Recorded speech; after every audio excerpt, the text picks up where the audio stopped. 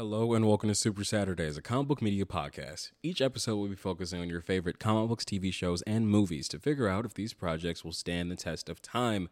I'm Damon A, and on today's episode, we're doing something a little different for you guys. We are going to be doing a review on a story that, in all honesty, may be on my must-reads for the year. That story being Blue Beetle, Graduation Day, written by Josh Trujillo and drawn by Adrian Gutierrez. On with the show.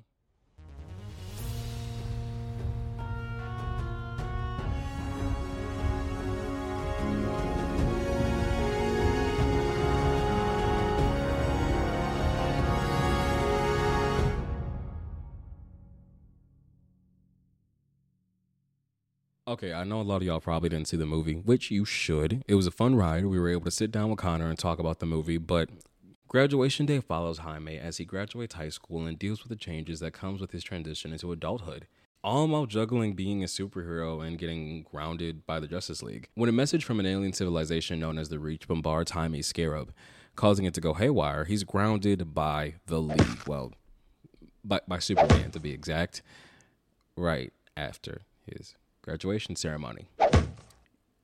And after he learns his parents are sending him to work at his aunt's restaurant until he decides what he wants to do post-high school. Yeah, Jaime can't catch a break. Upon moving to Palmera City, Jaime meets up with one of his mentors, the other Blue Beetle, Ted Cord, and his sister Victoria Cord. We get to see Ted and Jaime's relationship, and it's really fun to see.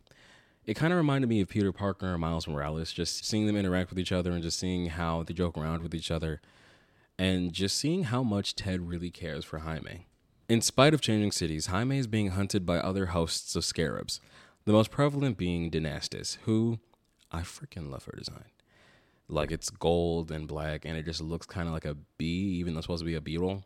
And just she's honestly the standout villain in this story. But the real question is, will Jaime be able to keep this under control? Okay, so I grabbed this book after seeing the movie, and to be perfectly honest, I wasn't that well versed on Jaime's Blue Beetle. My introduction to him was from Batman the Brave and the Bold, and his appearances in other media like Injustice 2, Young Justice, and Smallville. And I gotta say, this book does an amazing job throwing you into Jaime's world as he's navigating superheroics and just growing up. The numerous guest stars helped me get an idea of who Jaime was within the DC universe and showed that he can stand just fine on his own 2 feet. It was a fun ride, I'd say. And speaking of guest stars, this book is just full of them. I think my favorite would have to be the introduction of Starfire as Jaime's new mentor. Starfire genuinely had a lot of understanding for Jaime more than the rest of the League. I'm looking at you, Batman. When the rest of the League was looking towards Jaime as a liability, she really offered him guidance. What really sold me on the writing was the inclusion of full Spanish without subtitles in some parts of the story. The inclusion of this adds more layers to the story and shows how much care Josh Trujillo put into this.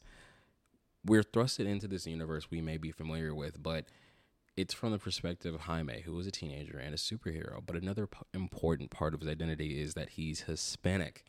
The dialogue in the parts of the story could have been transcribed, but was chosen not to be, and I find that fucking awesome. Okay, well, I don't really know Spanish. I don't. I had a coworker translate some pages, but what I do know is that the art was able to convey a lot of emotion.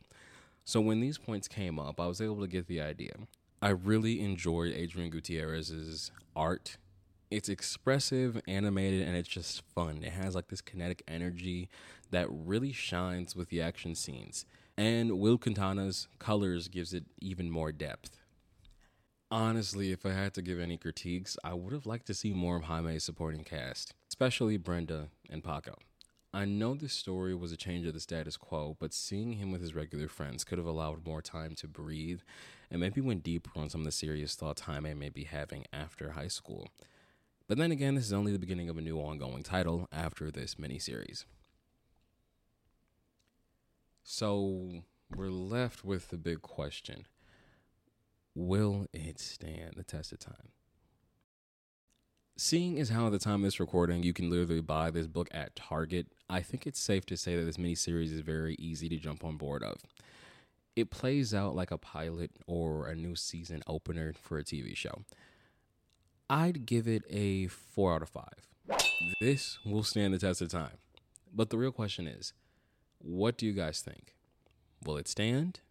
be sure to let us know by leaving a review or commenting.